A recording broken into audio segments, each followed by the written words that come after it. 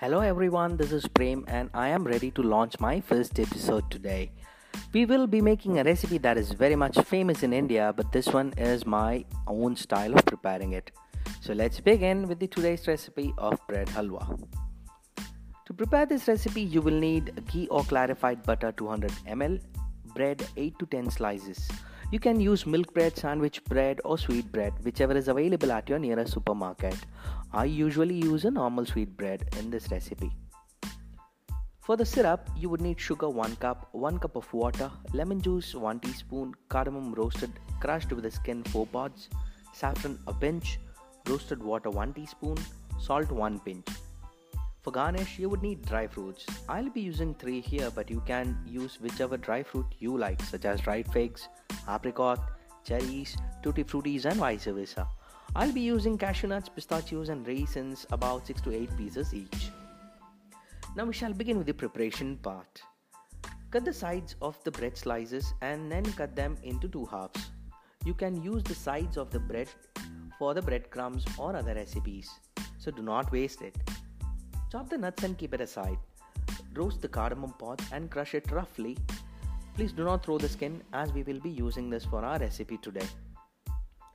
Now heat a flat bottom pan with a ghee in it for shallow frying. Fry the bread until golden brown in color from both the sides. Once it is fried evenly, remove it on an oil strainer so that the excess fat can get stripped off. You can use the tissue paper, but I generally don't recommend, as paper contains chemical, which is not at all good for health. Once you fry all the breads with leftover ghee on the same frying pan, fry the dry fruits until crunchy and remove it on a small plate. We will use this in a recipe later time. Now turn on a flame with a skillet or kadai added with the water and sugar together in it. Stir it well until the sugar gets dissolved.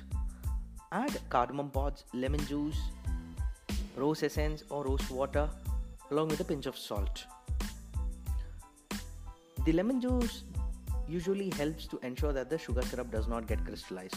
Rose water or essence can be an optional. If you like it, you can use it, otherwise you can skip it. Salt enhances the taste if you add it in dessert. Hence, you can add it, but in case if you are using a sandwich bread, then you can skip this as well. You might see scum floating on top of the sugar syrup while it starts to boil. Remove them with the help of a ladle as much as you can, because this is basically the impurity in sugar. You will find the froth after few minutes of boiling. You can drip few drops of the sugar syrup on your cooking platform or table. Wait for few seconds as it is too hot. Let it cool down and touch it with your both fingers, your index finger and the thumb, and rub it gently to find the viscosity of it. As soon as you feel the syrup is thick enough, simmer the flame. Now add the saffron, the fried breads, and the dry fruits. Remember, you will have to keep some dry fruits for your garnish at the end. Now mix this mixture completely well and break off if there are any big pieces or lumps with the help of a ladle or a masher. Keep stirring the halwa as it should be in a soft grainy texture. Once the mixture starts to leave the sides of a pan with some fat coming out of it, turn off the flame, as your halwa is now ready to be served. Do not forget to garnish it with the remaining chopped dry fruits on top. There can be few alterations needed, or you will have to make it if in case you're using a crumbled bread instead of deep fried or shallow fried ones. This will need few spoonful of ghee or the clarified butter between the recipes to avoid sticking in pan, and also at the end to enhance the taste.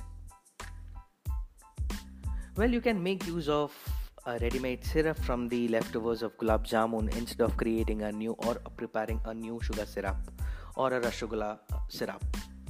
Just ensure that you dilute the syrup as needed before you start with your recipe. So today's tip is all about using a pinch of salt in your dessert that helps to enhance the taste and bring out the flavors together. Well, that's all from my end today, friends, and I hope you all really like this recipe. Please do try at your home and let me know your feedback by commenting on the podcast channel. You can also leave messages if you have any doubt regarding the same. Do share it with your friends and family too. Well, sharing is caring from my end. So I believe you will have to share this with your friends too. So that's all from my end, as I said, and I'll come up with a new recipe tomorrow. And until then, take care. Bye bye.